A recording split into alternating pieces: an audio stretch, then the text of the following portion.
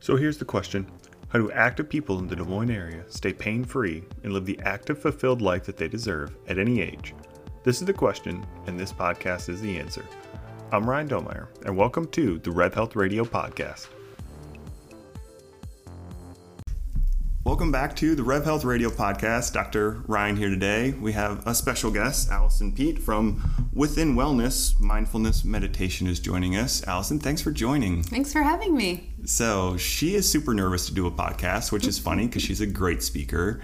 But we want to talk about all things breathing. Allison has a pretty cool history we're going to talk about of how she got into breathing, how she helps people with mindfulness, and how breathing can really help someone be more mindful. So let's start by giving a brief introduction, and then we'll talk about what you do every day. Allison, Sure. Tell me your background. How did you get to where you are now? Oh, good question. So I have a corporate background. I was in sales and marketing and event planning, which I think was a big portion of my stress. So I was under a lot of stress with small children. I think they were about 2 and 4 at the time.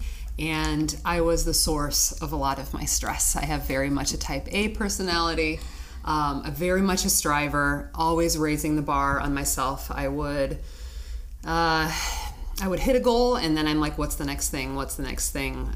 Never stop to congratulate myself, always striving to do better. And it was taking a toll. So I struggled with anxiety, especially after my children were born, struggled with postpartum depression after my children were born, and was kind of in a dark place. So I knew that I needed to help myself. I spent a lot of time running, and that helped for a while until I injured myself. And then one of my best friends was taking the mindfulness-based stress reduction course. It's a 42-year-old program. She got to take it for free at the University of Iowa, and she is very similar personality as me. And she's like, you might need to take this. I was telling her about what I was going through, my symptoms, and I heard stress reduction. I am not sure if I even knew what mindfulness was at the time. I used to take yoga as an exercise class to strengthen and stretch. And the hardest part of yoga for me at that time, this was about 9 years ago or so, was the shavasana, or lying on the back at the end, right? My mind would go crazy. And I'm like, why are we doing this? What are we doing? I need to get on to the next thing. So I said, stress reduction, I need that. Took it it's an 8-week course. Within the first month, my physical manifestations of anxiety were well reduced. I've made life changes as well. But within that time frame, I had this amazing thought that maybe I could teach this someday. And I went through that negative self-critic on, no, you're not smart enough. You would have to go back to school. You have small children. You have a lot of responsibility. You could never do that. You're working full time. How would that happen?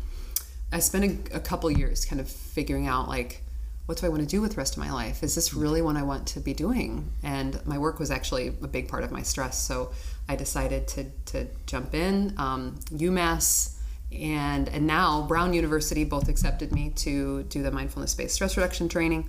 Now I'm a certified trainer. It takes anywhere from 3 to 5 years to get certified. It's a way of living. It's not just a little workshop that you get to take. You have to do long silent retreats, meditation retreats. So I've done anywhere from 5 to 7 to 10 day long silent mindfulness retreats. So we walk the talk. We appreciate that sense of really living while we're actually here. So I think I'm still the only certified instructor in Des Moines, and maybe just one of a handful in Iowa. I've taught I'm in my 7th year of training. So I've taught hundreds of people.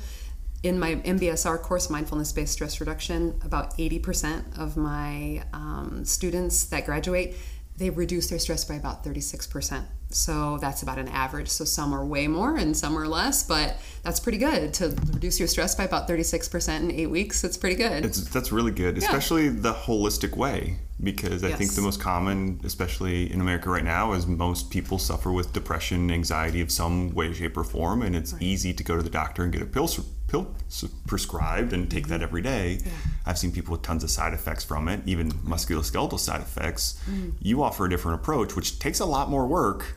Right. And like you said, it's you practice what you preach, and it's a way of living more so. Tell me more about that. What changes when you start to work with someone for stress reduction? Is it more about awareness? Of course, it probably includes breathing. Tell me how that works when you work with someone for stress reduction. Sure. Yeah. So they realize that they have way more thoughts than they realized. So it's kind of the metaphor of like being within traffic, like when you're in your car and you're going the speed limit, and it's like, oh yeah, we're fine.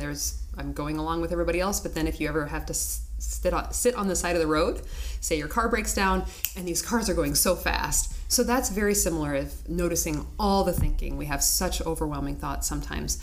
And with mindfulness, it's actually being able to not stop the thoughts, because that's not possible. It's actually creating a different relationship to our thinking mind and actually getting underneath into the vast realm of intelligence that our bodies have that doesn't include thinking, right? Meditation, this is a joke, but it's actually very real. It's like meditation, it's not what you think.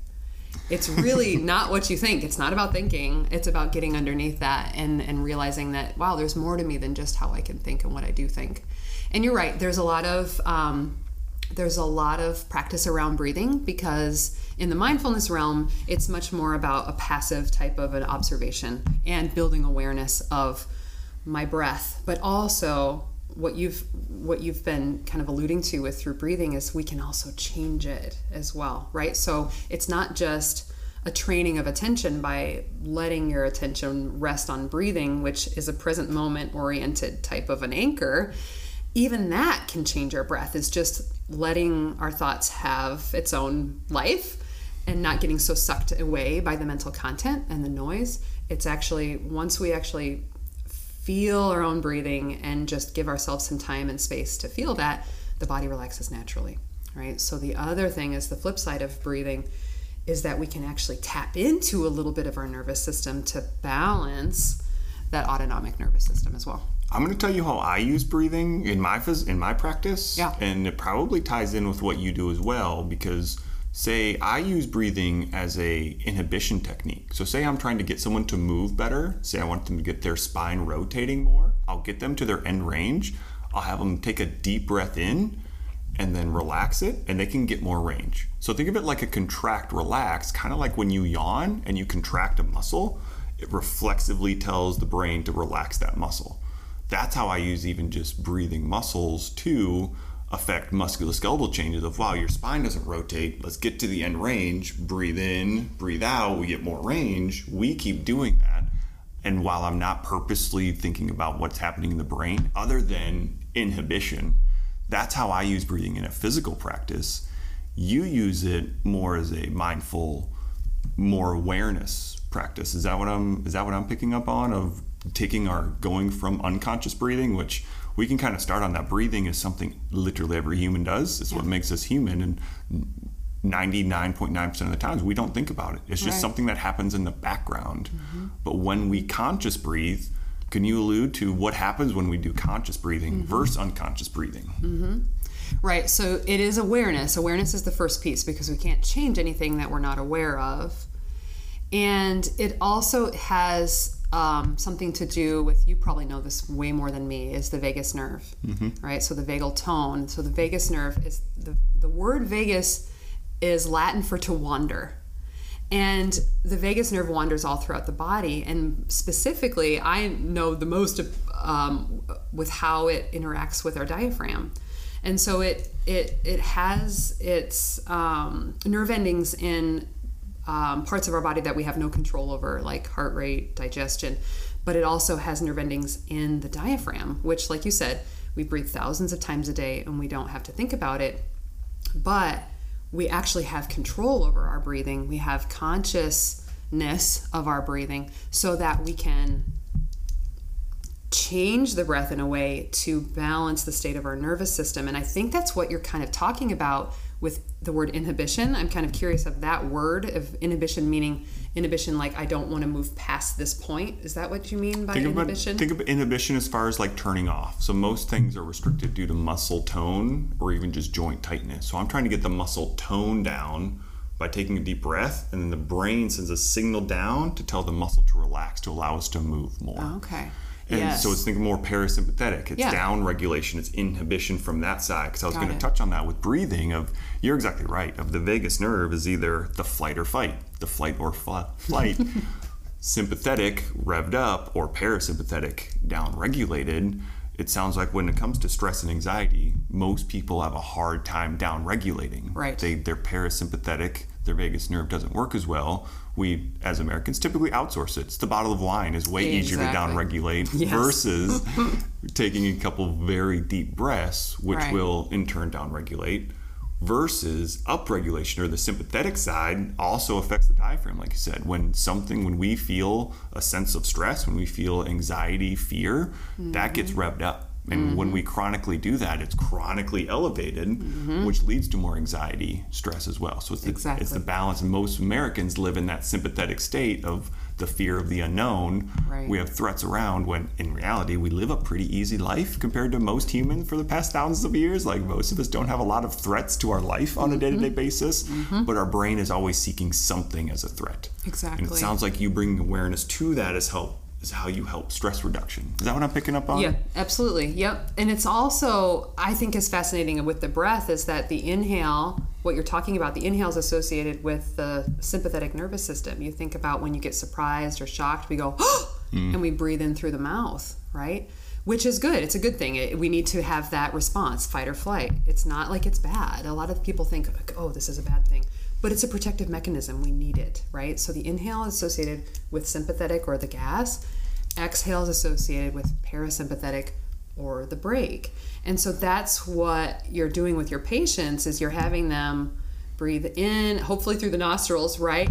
And then exhale, engaging your parasympathetic nervous system, telling your body that you're in a sense of safety, engaging your vagus nerve, increasing that vagal tone, so that the body is like, oh, okay, I can actually have a little bit of sense of safety. So then that makes your job a lot easier, right? It makes someone more relaxed. It makes stretching sucks. I'm one of the physical therapists that stretching is boring. I have clients do it. It's very effective at decreasing muscle tone and getting people moving better. It's more effective when we either contract the muscle and relax with the stretch or breathe at end range. I have found it makes it, and maybe it is more of I prescribe that to people often, and maybe it's because it's activating, like we just talked about before the call, it's getting them more aware. It's activating their frontal part of the brain where they're just more aware of the stretch. Right. Versus if you're just doing a muscle stretch, it's just boring. After 10 seconds, you're like, this is stupid. Why am I doing this? I want to go do my next thing. Yeah, right. So it's bringing awareness to getting people move better, and maybe that's what's helping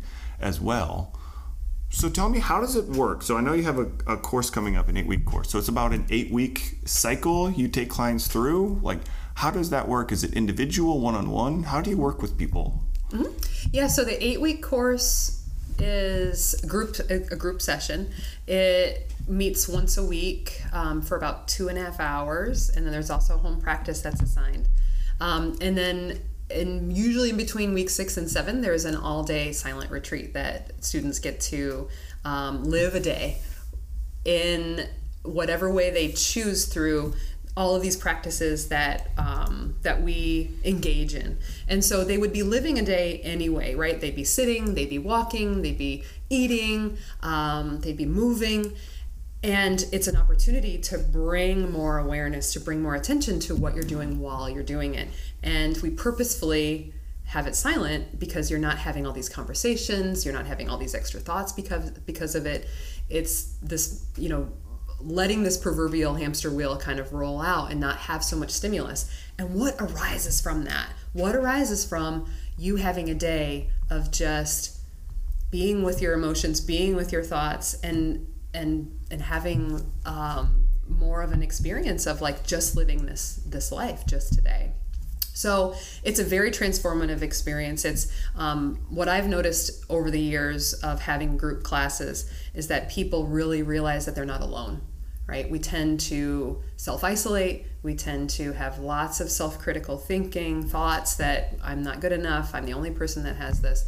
And we come together in a very heterogeneous group and realize that, wow, there's other people that experience even more stress than I do. And this is how we actually work together to have a better quality of life, better coping skills. People actually start to realize that they don't have to necessarily believe everything they think. So that's the other piece of this, is that when we become lost and hijacked by mental content and noise, I feel like that's when we really get stressed and really get anxious, which affects our breathing, right? Going back to the breath, I feel like it's all about the breath anymore. It goes back to our breathing, because when we do get stressed, we start to breathe through the mouth, we start to breathe shallowly, because that's helping our body to mount a response. And when we do that chronically over time, that becomes habitual. Back to the conversation we were talking about of, are we doing this consciously or are we doing this unconsciously? Is this habit getting laid down in the unconscious brain? And so then it becomes habitual, and then it exacerbates the stress because we continually breathe through the mouth, breathe shallowly, and overbreathe. It's literally called chronic hyperventilation. So getting back into the 8-week program is people just become more attuned to, how does stress affect me, and how can I take better care of myself over the lifespan? In a holistic approach, which is great. Right. I want to actually touch on a piece, because you made me a thought. It sounds like so it's one, like a silent day, or what do you call it when they do their silent retreat? Silent retreat. So it's like one whole day where there's 6 hours. 6 hours. Yep. Okay. Mm-hmm. That sounds a lot to me like when you fast with food. Yeah. It's basically a stimulus fast, where you're like, yes, we live in a homeostasis of so much and just day to day, and then you totally cut out everything. Yep. And it's kind of like a reset for your body. That's exactly how I talk about retreats. It's like a reset button for our nervous system. Which is exactly what fasting is with food. Yep. It's just like what I love sauning or cold tubbing, preferably sauna, where we live in homeostasis and we sauna and we stress our whole body and take it out of homeostasis. And then the recovery, or me, I love to lift weights. It's not the weightlifting that makes me stronger. It's the stimulus and then the recovery from the stimulus. Exactly. It's what you learn during your stimulus fast is probably what your clients get a lot of benefit from. After they're done with that, their eyes are open, like, oh wow, my day is filled. Even me, I always have a podcast on or a YouTube video or something I'm listening to, trying to learn something or for comedic purposes or whatever. Sometimes it's just nice. We rarely get to be alone. I've had some other people in the past even mention that, as far as nature therapy. There's a whole realm of just walking out in nature and having silence, or even just ocean noise alone, just the repetitive nature. Our brains are attuned to that. Right. Let's talk more about nose breathing versus mouth breathing. Okay. Are most people mouth breathers? Do most people breathe with their nose? What do you find with your clients that you work with when you start with them?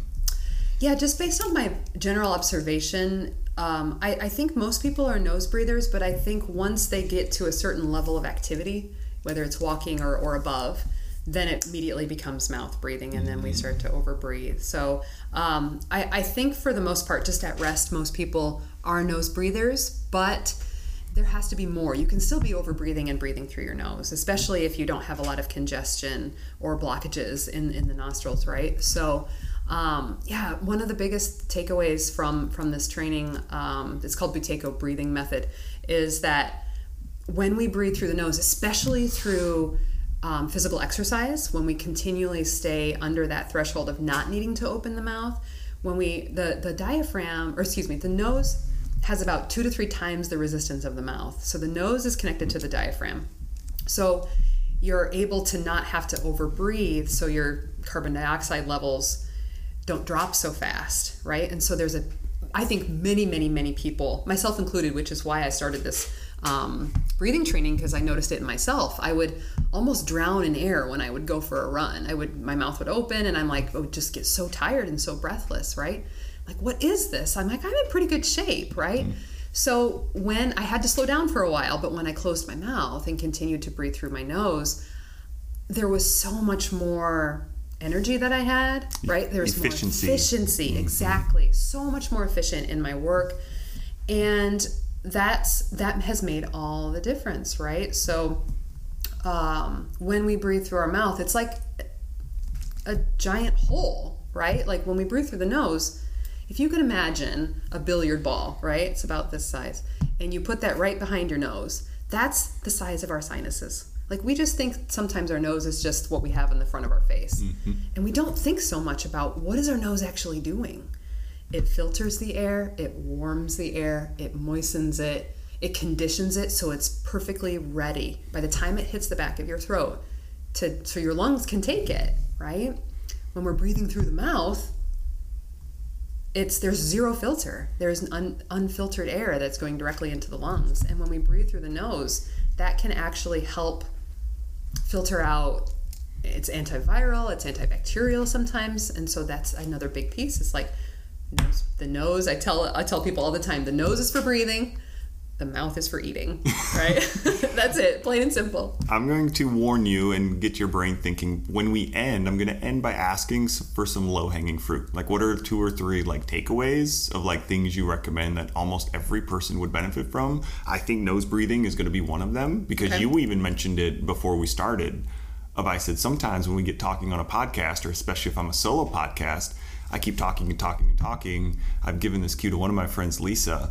But when the other person is talking, take one huge nose recovery breath. Like you're just up talking. Take one huge breath in with your nose while the other person is, to recover so you're ready for the next round. That might be one thing, but I want you to think of a couple more as we get going, because I want to touch more on nose breathing for activity, or even just, it sounds like, does nose breathing lead to better down regulation than parasympathetic release, because the vagus system release, because it is more efficient, because the air is more humid? Do you notice that when you have someone say, yep, you need to do some breathing, focus on just nose breathing, or do you go in with the nose, out with the mouth when we're trying to decompress or stress level?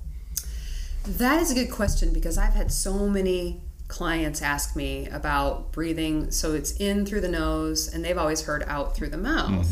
And I'd really like to get your take on this too. I think at rest, the mouth should be closed. We should always be breathing through the nose and breathing diaphragmatically, breathing low, slow with the diaphragm. That is going to counteract the deep sighs, the yawns, all the things that we do to, the body's just trying to self-regulate, right? So after exercise, I think that the nasal breathing, when you're continually in control of your breathing, that would help that parasympathetic nervous system drive so that you're more in balance, right? The exhale through the mouth, I've always been curious, and I would love to get Where did that come from? I don't know. Where has it come from? I have no clue. You don't know either? No, I have no clue either. I've just heard that from when I was a kid. It's maybe just one of those things we learn when, I don't know why it's like that, but it's like, I don't know who thought of that, but doesn't really make any sense physiologically. We're just, the thing I think of is when one of my basketball coaches, when we do sprint drills, he would yell at us for bending over and like hunching over to our knees, because he said we would recover faster if we're upright with our hands up over our head. Yes. I've seen some research that's just outright wrong. And if you think about it from gravity, when we're bent over, gravity is less on our lungs. We can go up and down easier at a bent over position than being upright when we have to go against gravity to go up and down for our lungs. Because I wanted to send that research article and tell me he was wrong. Every coach is like, get your hands off your knees. It's a sign of weakness. And I'm like, actually, you can breathe better with your hands on your knees, and you can recover faster because it can take from a gravity position to a gravity lessened position with your lungs. But maybe that's just one of those things that we're just learned, that we're just taught. Behavior. But breathe in with your nose, out with your mouth. Or it's a sign of weakness, right? Like maybe that had to do with, the bent over thing. Is like those people were using their wisdom of their body to be like, my body wants to do this. Yeah, listening. I'm tired. I'm tired. Let me recover. But then no, that's more of like, that doesn't look right to me from the outside. And so that coach was like, no, you stand up straight. Right. That's and we can get back to in with the nose, out with the mouth. I teach mouth breathing when it comes to performance. So especially with someone who lifts weights, when you're going to be under a heavy load, like, yes, I want you to in maximum inhale, which I know will maximum inhale more with our mouth, and breathe if they have a weightlifting belt on, teaching people to breathe out like a full cylinder. Most people breathe forward with their belly. I want their rib cage to expand in the back for back protection. Say you like to lift weights, so I'm like, no, you need to mouth breathe and get that full expansion. That's what protects your back when you want to lift something heavy. Right. So yes, you can't just nose breathe there. It's in and then a huge breath in, and then as far as at the bottom position, then we do a heavy exhale. So we go inhale down and then when we do a heavy exhale, say in the bottom of a squat, then we exhale fully to help us bounce out of the bottom position. Is usually my breathing training is usually in the weightlifting realm when it comes to mouth breathing from that aspect for people that like to lift really heavy stuff.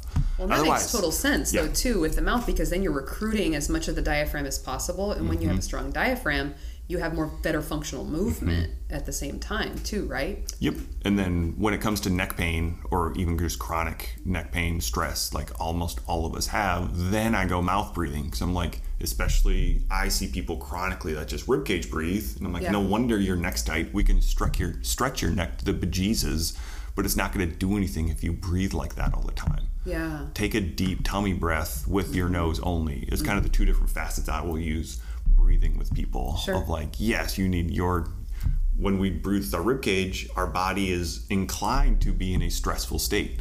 It's sympathetically aware, hence why your neck is tight all the time and hence why you get headaches. So yes, we can address your neck tightness and all that, but if you're only breathing with your rib cage, like we're never going to really get to the root of the problem here. Right. So it's like, just teach a couple tummy breaths and let's work on stretching your neck out and get you stronger in your shoulder blades and etc. All my other stuff that I work on with people. That's how I will use nose breathing versus mouth. But from what you're telling me, people just day to day should be breathing with their nose, like at rest. That may be one of our big takeaways today. Absolutely. Is try that. Try just closing your mouth and just breathing with your nose when you're working on something. I think a lot of people will just intuitively breathe with their mouth. Will that eventually lead to like more sleep apnea, stuff like that? Have you seen anything in that realm, or not necessarily been through that with breathing? I do teach, yes, you should always have your mouth closed because, there's not a lot of control that we have when we're actually asleep, right? A lot of times the mouth falls open, the tongue falls away from the roof of the mouth. That's maybe another thing that I've learned over a takeaway, that what you're asking about, what would be some of the things that would be takeaways for this would be to keep your tongue against the roof of your mouth too, right? So many people, their lips are closed, but they have no idea where their tongue is, right? So the tongue is like a scaffolding for the top roof of the mouth, right? So if your tongue is up in the roof of the mouth, then you're not going to be snoring. If your tongue is low, there's more liable to fall back into the airway, right? So at rest, yes, like what you're just saying, if you're not talking, your mouth should be closed, the tongue should be up against the roof of the mouth. Correct? That's the correct tongue posture. Breathing through the nose. And that helps us with sleep. So when we don't get good sleep, the next day we're more stressed out, it affects our emotions, and again, we go into this vicious cycle, right? So that's, I think, another big one is tongue against the roof of the mouth. Also, speaking of inhaling through the nose and exhaling through the mouth, the other piece of this parasympathetic tone is the length of your exhale as well. So that's another piece of this is, yes, you could exhale through the mouth, but we're able to purse the lips, right? You don't have to have any fancy equipment or anything. You just, if you purse your lips and as if you're blowing on a pinwheel, you can extend your exhale a little bit longer, but you can't do that through the nose when you exhale. Does that make sense? You're creating more resistance through the muscles with your lips so that you can really extend that exhale. And I use that a lot. I'm a very introverted person, and a lot of people want me to talk in front of a lot of groups, and I hate it. But I do it anyway because I know it's a good thing. It's a very good practice for me. But going up any type of nerves that I notice, I start to go, right, and over-exaggerating so people can hear me. I start to breathe through my mouth and start sighing. And again, this is awareness training, but I've noticed, and I've trained myself over the years to shut my mouth, breathe through my nose, and really extend that exhale. And that actually helps for nerves, for being too excited, right? So it's like most of us are a little bit, just a couple notches too high, right? So that's where most of us do. And can really benefit from. But the other piece that you're talking about too, it's like, what do you want to get from this? It's not all about relaxation. So there's periods of time where you're like a lull, you're a little bit too loose. There's grogginess, there's fogginess, and you want to upregulate a little bit, right? It's not all about downregulating. Sometimes we need to upregulate. And so maybe you want to focus more on the inhale and mouth breathing, right? Because that can really start to rev us up a little bit. Maybe go for a walk and put the two together. And I think it's all about intention. It's all about balance, and it's all about what do I actually need right now? Because sometimes we don't even know. Sometimes we have no idea. No, we have no clue what our body needs. Most of us are not very aware of what our body actually needs. It takes a third party to tell them what the body may need before it actually helps. This is what I do when I help people move, or I'm like, oh yeah, your hip doesn't move, this doesn't move. Like, oh, I had no clue. I'm like, oh, I check that on everybody. Yeah. You help people find what their intention needs to be, what they actually need, as far as maybe they need to upregulate more. Maybe they need more time away. Maybe they need to work on a breathing practice for stress reduction. All different ways of playing in is multifaceted of whatever the intention is for the person, is what I'm kind of getting at, is what you're telling me. Is the people you work with, is it in person in Des Moines or is it virtual? How has that worked? Yep. So this next one that's coming up will be in person in Des Moines. It'll be starting September 15th on Thursday nights. I also teach online. I have clients all over the country and the world. I also offer individual mindfulness and stress reduction sessions. I work part-time at an office in the East Village. So all sorts of different ways. I know some people love being in groups. Other people hate it, right? Other people want to, like, it doesn't work with their schedule. So the one-on-ones might be a better fit for them. I have a client who's super, super busy. He lives in Des Moines, but he really literally doesn't have the time to drive across town. So we meet virtually, right? So it's there's all different ways to meet this practice where it is. Do you still practice yoga, or is that still part of your movement practice? A bit. I'm a busy mom, and I'm a solopreneur, so I try my best to bring that into my everyday life. I don't have I see yoga, the physical practice of yoga is just one of the 8 limbs, right? So there's 8 other different ways of practicing yoga. And the physical practice, I make sure and kind of weave that throughout my day.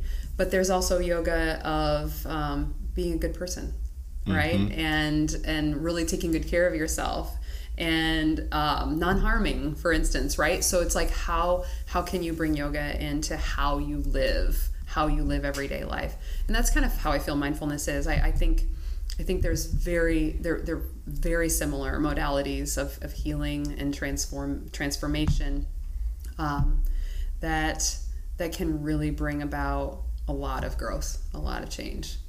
Tell me how have you incorporated any of your training, whether it's mindfulness, whether it's breathing, etc., with your kids? I'm intrigued of when you can do that, when they're will they actually listen to their mom and do what you ask them to do?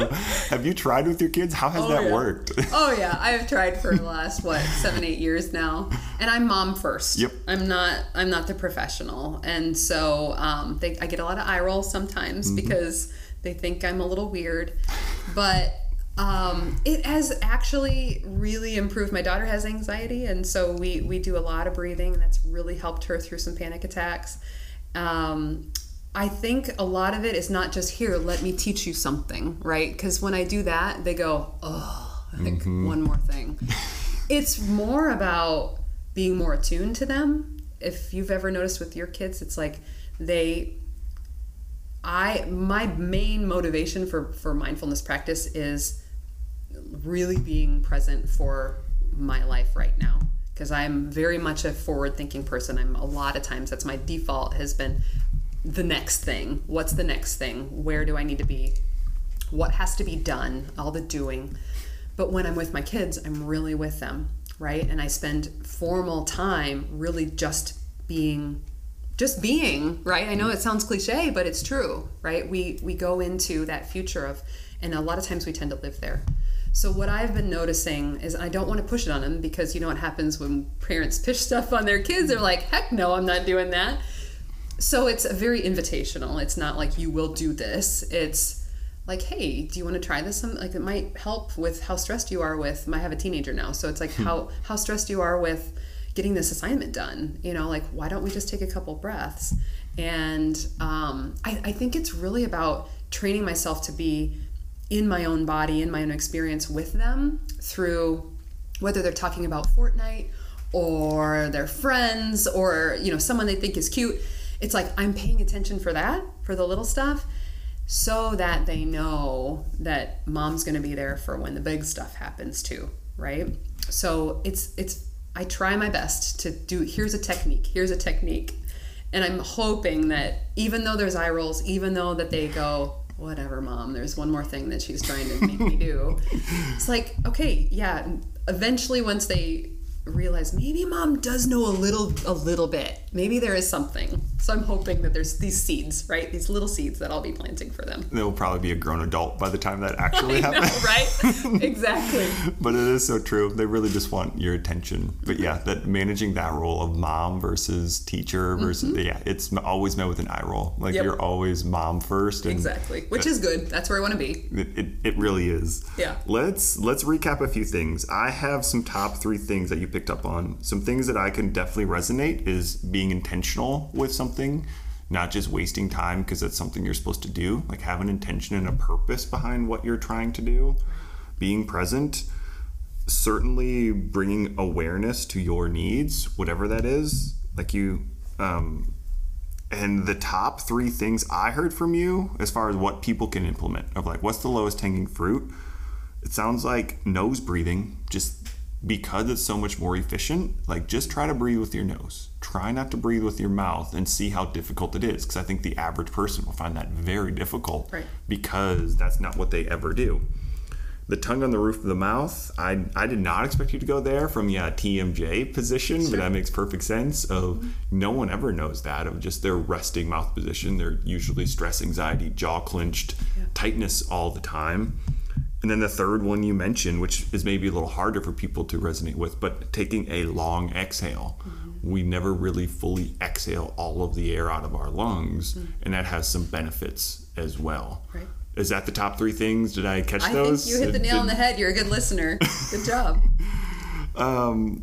You have an 8-week program coming up in this fall in September, you told me? September 15th on Thursdays. Should anyone be interested in joining that, what is the best way for them to get into contact with you? Sure. So my website is fromwithinwellness.com, and the MBSR program would just be /MBSR, From Within Wellness /MBSR. That has all sorts of information and where you can register too. I'll also put that in any show links, and we'll post that out when we post this episode. Thank you. But Allison, thanks for joining the Rev Health Radio podcast. This is a deep dive on breathing. Yes. I said I wanted to do a breathing deep dive because while I have an entry level of what I use breathing for, certainly it's not the primary mode of what I teach people. Sure. But this was really fun.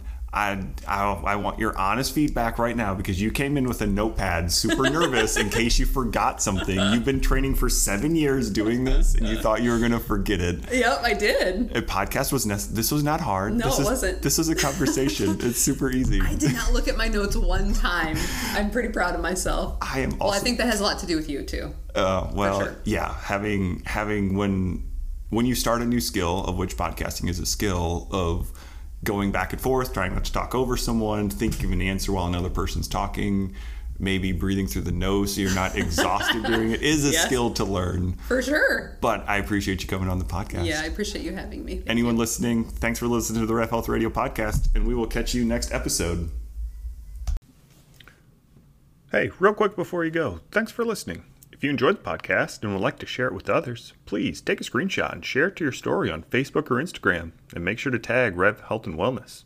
To stay up to date on all of our latest episodes, be sure to follow Rev Health and Wellness on Facebook and Instagram.